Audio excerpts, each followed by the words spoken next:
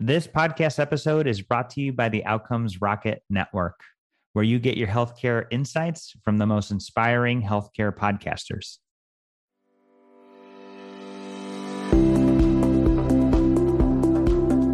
Welcome to the Memora Health Care Delivery Podcast. Through conversations with industry leaders and innovators, we uncover ways to simplify how patients and care teams navigate complex care delivery. Thanks so much for coming on, Tony. If you want to introduce yourself. Well, thank you very much for having me, Manav. My name is Tony Das. I'm an interventional cardiologist. I serve as the Assistant Medical Director for the Baylor Heart Hospital Enterprise. I lead in strategy, innovation, and digital health, and also help lead the vascular group. I also am the founder and CEO of Connected Cardiovascular Care Associates here in Dallas, which is a digital-first cardiology practice. It's great to be here this morning. Awesome. And thanks so much for taking the time to join us today. Appreciate it.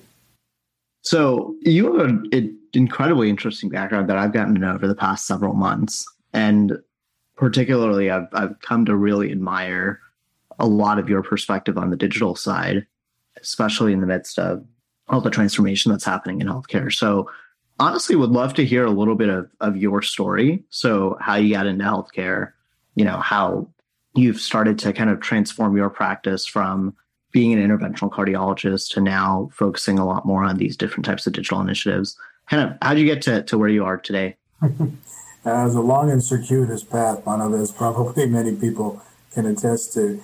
For me, taking care of patients has always been a real honor and a gift. I think if it starts with that, patients trust you for their health care, and that really leads to other innovations and ways to think about how to care for them in a more complete way. And I knew I was going to be a doctor in the 7th grade. The question was, what was I going to pursue? And so with time, it was obvious that I wanted to do something that allowed me to use my hands, interventional cardiology, and my head, which was a subspecialty of internal medicine, which allowed me to kind of look at problems with a lens that kind of took a lot of the inputs that I was observing over time and put them towards patient care. So for the first part of my, background, I did training at places like the Mass General Hospital and saw what, high quality doctors were doing to take care of internal medicine. And then I went on to the Texas Heart Institute and learned cardiology. Then when I went into practice, essentially it was about clinical cardiology, growing a practice and being involved with research and teaching. And even as a private practitioner, I was publishing articles and teaching at national and international conferences and doing procedures. But I recognized that ultimately there was going to be a need for digital health to be part of this untethering of patient care. So I started getting involved and interested in digital projects back in 2012, 2013, started working with a wearable company called Livemore, and their device was ultimately FDA approved with the highest sensitivity and specificity of AFib detection. But that sort of opened up the floodgates to what we could do with patients when they weren't in the hospital or they weren't in the office. We were able to do evaluation and testing on those patients and be able to have a pulse on what was happening with them. And so that's really kind of gotten me interested in the whole digital space. And that's where we are now in founding this new practice, which is sort of a digital first program. Yeah, no, that's incredibly fascinating. It's also just, it's rare to hear that even before a lot of digital tools started getting a lot of attention that they do today and have been put in the spotlight, that you kind of had the foresight around spending a lot of time on how things like that can improve your practice. So that's incredible. And related to that, would love to get your perspective on how you've seen the industry change, especially over the past, call it 10 to 12 years. So let's say since the Affordable Care Act passed, since there's been a much greater focus on consumerism because of the pandemic, there's been tons and tons of ways that care delivery has looked different. So what's your perspective on how receptive you're seeing care teams are to different types of adopting digital tools, and generally how you think the industry's changed their outlook on them? Yeah, that's a great question. I think one of the things that the healthcare industry has got to get more comfortable with is early adoption of unique tools to be able to help automate the process.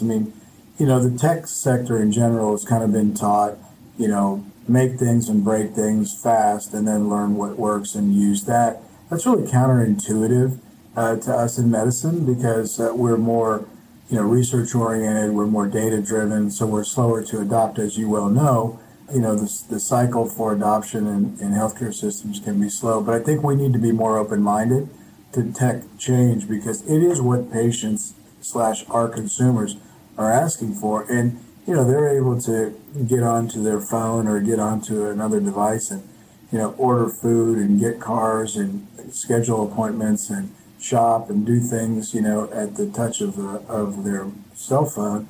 And in healthcare, that's still not completely able to be done. I mean, heck, we're still using fax machines sometimes for, sharing information. And I think that's what the industry has continued to evolve from and needs to evolve to is untethering the care in ways that patients will be better treated, better access to care for doing things like that.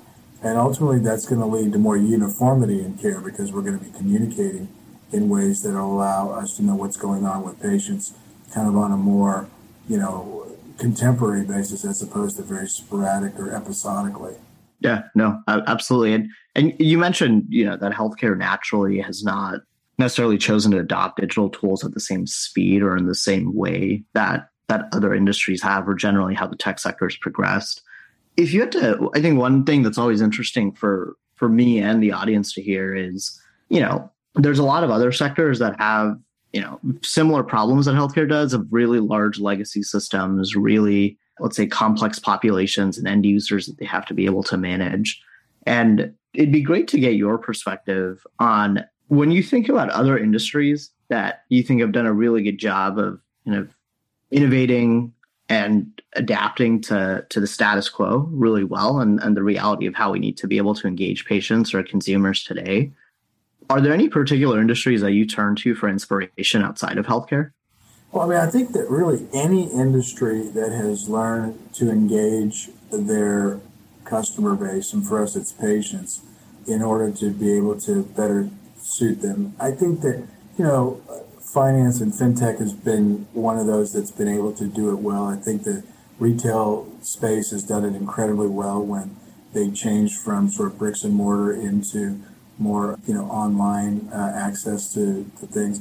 But I think that one thing that healthcare has been really good at is the speed of innovation in medical devices in that space and really miniaturizing those devices and the strong push to moving those procedures from inpatient to outpatient. So healthcare in general is an innovative space. It's just that I think that the hesitation is more on the consumer-facing part of it, as opposed to once you're in a healthcare environment, the sort of rapid speed of adoption of innovative technologies, research, and things like that. So it's a little bit of a disparity that I think needs to come together. If patients are going to get outstanding and excellent care, and we feel like we provide that, they also need to feel as if they get high touch concierge service like they would in any other industry, whether it's in the travel industry or whether it's in the consumer retail industry or whatever. And I think we need to learn from those places. I mean, if I can get on my phone and make an appointment somewhere easily, and I can't do that with my healthcare provider because of the way the processes are, we've got to learn from those places for simplistic things like that.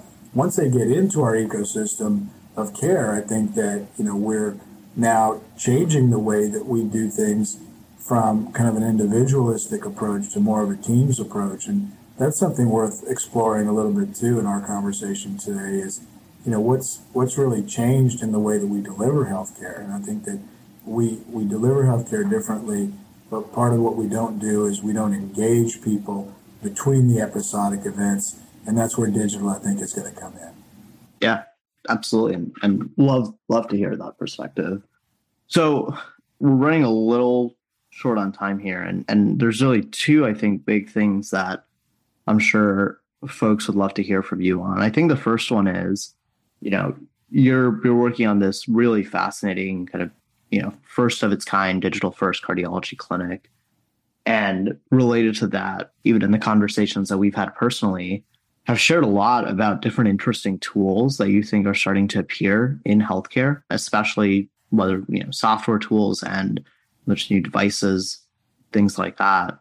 Are there any particular, let's say, whether it's trends or particular, let's say, companies or even particular innovations that you're starting to see or that you're spending a lot of time thinking about, whether it's at the Baylor Scott and White with your Baylor Scott and White hat on, whether it's with the private practice hat on, any particular kind of trends or innovations that are really exciting to you? Yeah, I think that there's a couple of sort of broad themes here. I think that digital health is such a big category. It's almost impossible to just talk about it in its broadness. But I think that one of the things that I'm most interested in is starting to parse the disparate pieces of healthcare information into more unified applications. So in other words, back-end APIs that allow us to take information from remote imaging systems, remote digital health, remote monitoring, other ways of input data into a more unified system, and then also using that larger database to take what we would think would be kind of supervised or unsupervised data points and be able to make decisions on care is kind of where I think that this whole space is going. So remote monitoring, sensor technology is just kind of the beginning of untethering the patients from their episodic care, but ultimately having a dashboard to be able to tell how patients are doing kind of in between these visits that allows multiple inputs to come in. And, companies like yours are doing that in ways that are engaging patients that I think are fascinating. I think that there's others out there too that recognize that healthcare is pretty disparate and the cost of healthcare goes up and the access goes down when physicians and patients and technology aren't communicating with each other. So that's probably my biggest motivation in developing and working with companies that do this type of thing is to try to understand how to take disparate information and put it together. And I think that maybe the term blockchain is not popular right now, but I think that quickly this is going to be one of those things where if you have good, solid information, it's immutable and it's verifiable and it's able to be shared. I think that you can use that technology to make healthcare more uniform across multiple platforms, and I think that there may be some real utility to that. Yeah, no, absolutely. Super, super helpful to hear. And the last question I'd have for you is, you've spent a lot of time with different digital health companies, with different device companies, with even EMR vendors over your illustrious career. If you had to maybe give advice to new people, whether it's physicians who are just early in their careers or to people who are starting to build in this space and entrepreneurs, what's the advice that you would give them around, where healthcare is as an industry right now and what they can do to actually be successful in building like a quote unquote next generation practice? That's a great question. To me, it's always been the same question. And I think Clayton Christensen's the one that basically posed it, which is, find a solution for a problem. So I think we're constantly looking at the current way in which we do things. And an innovator looks at those same processes and workflows and says, how can we do this more efficiently? What is it that we're missing? What's the problem that we're trying to solve? And really dig down onto what that problem is, because the problem that we see in healthcare is that it is very slow. There are antiquated processes. And unless you're looking to innovate those processes in ways that change the workflow that people will adopt to and use tools that do that, you're probably going to keep doing the same thing over and over. And I think for a young person coming into the space, I would say constantly be curious about, what else you can possibly do. I mean, I was probably the oldest person in the MIT blockchain program this last year, and I can tell you that it's interesting that people look at it like, why would you be interested in blockchain or in the Stanford LEAD program or something that's going to, not maybe be something you're using? So because that's where we learn how to take other technologies and put them into healthcare, and that's the only way we're going to move this space forward. So that's the advice I'd give them. Just stay curious. Love it. Love to hear it. Awesome. Well, thank you so much for coming on, Tony. Really appreciated the perspective. I'm sure the audience will as well, and we will chat again soon. All right. Appreciate it, Manav.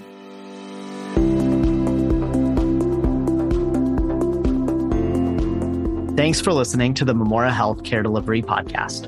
For more ideas on simplifying complex care for care teams and patients, visit memorahealth.com.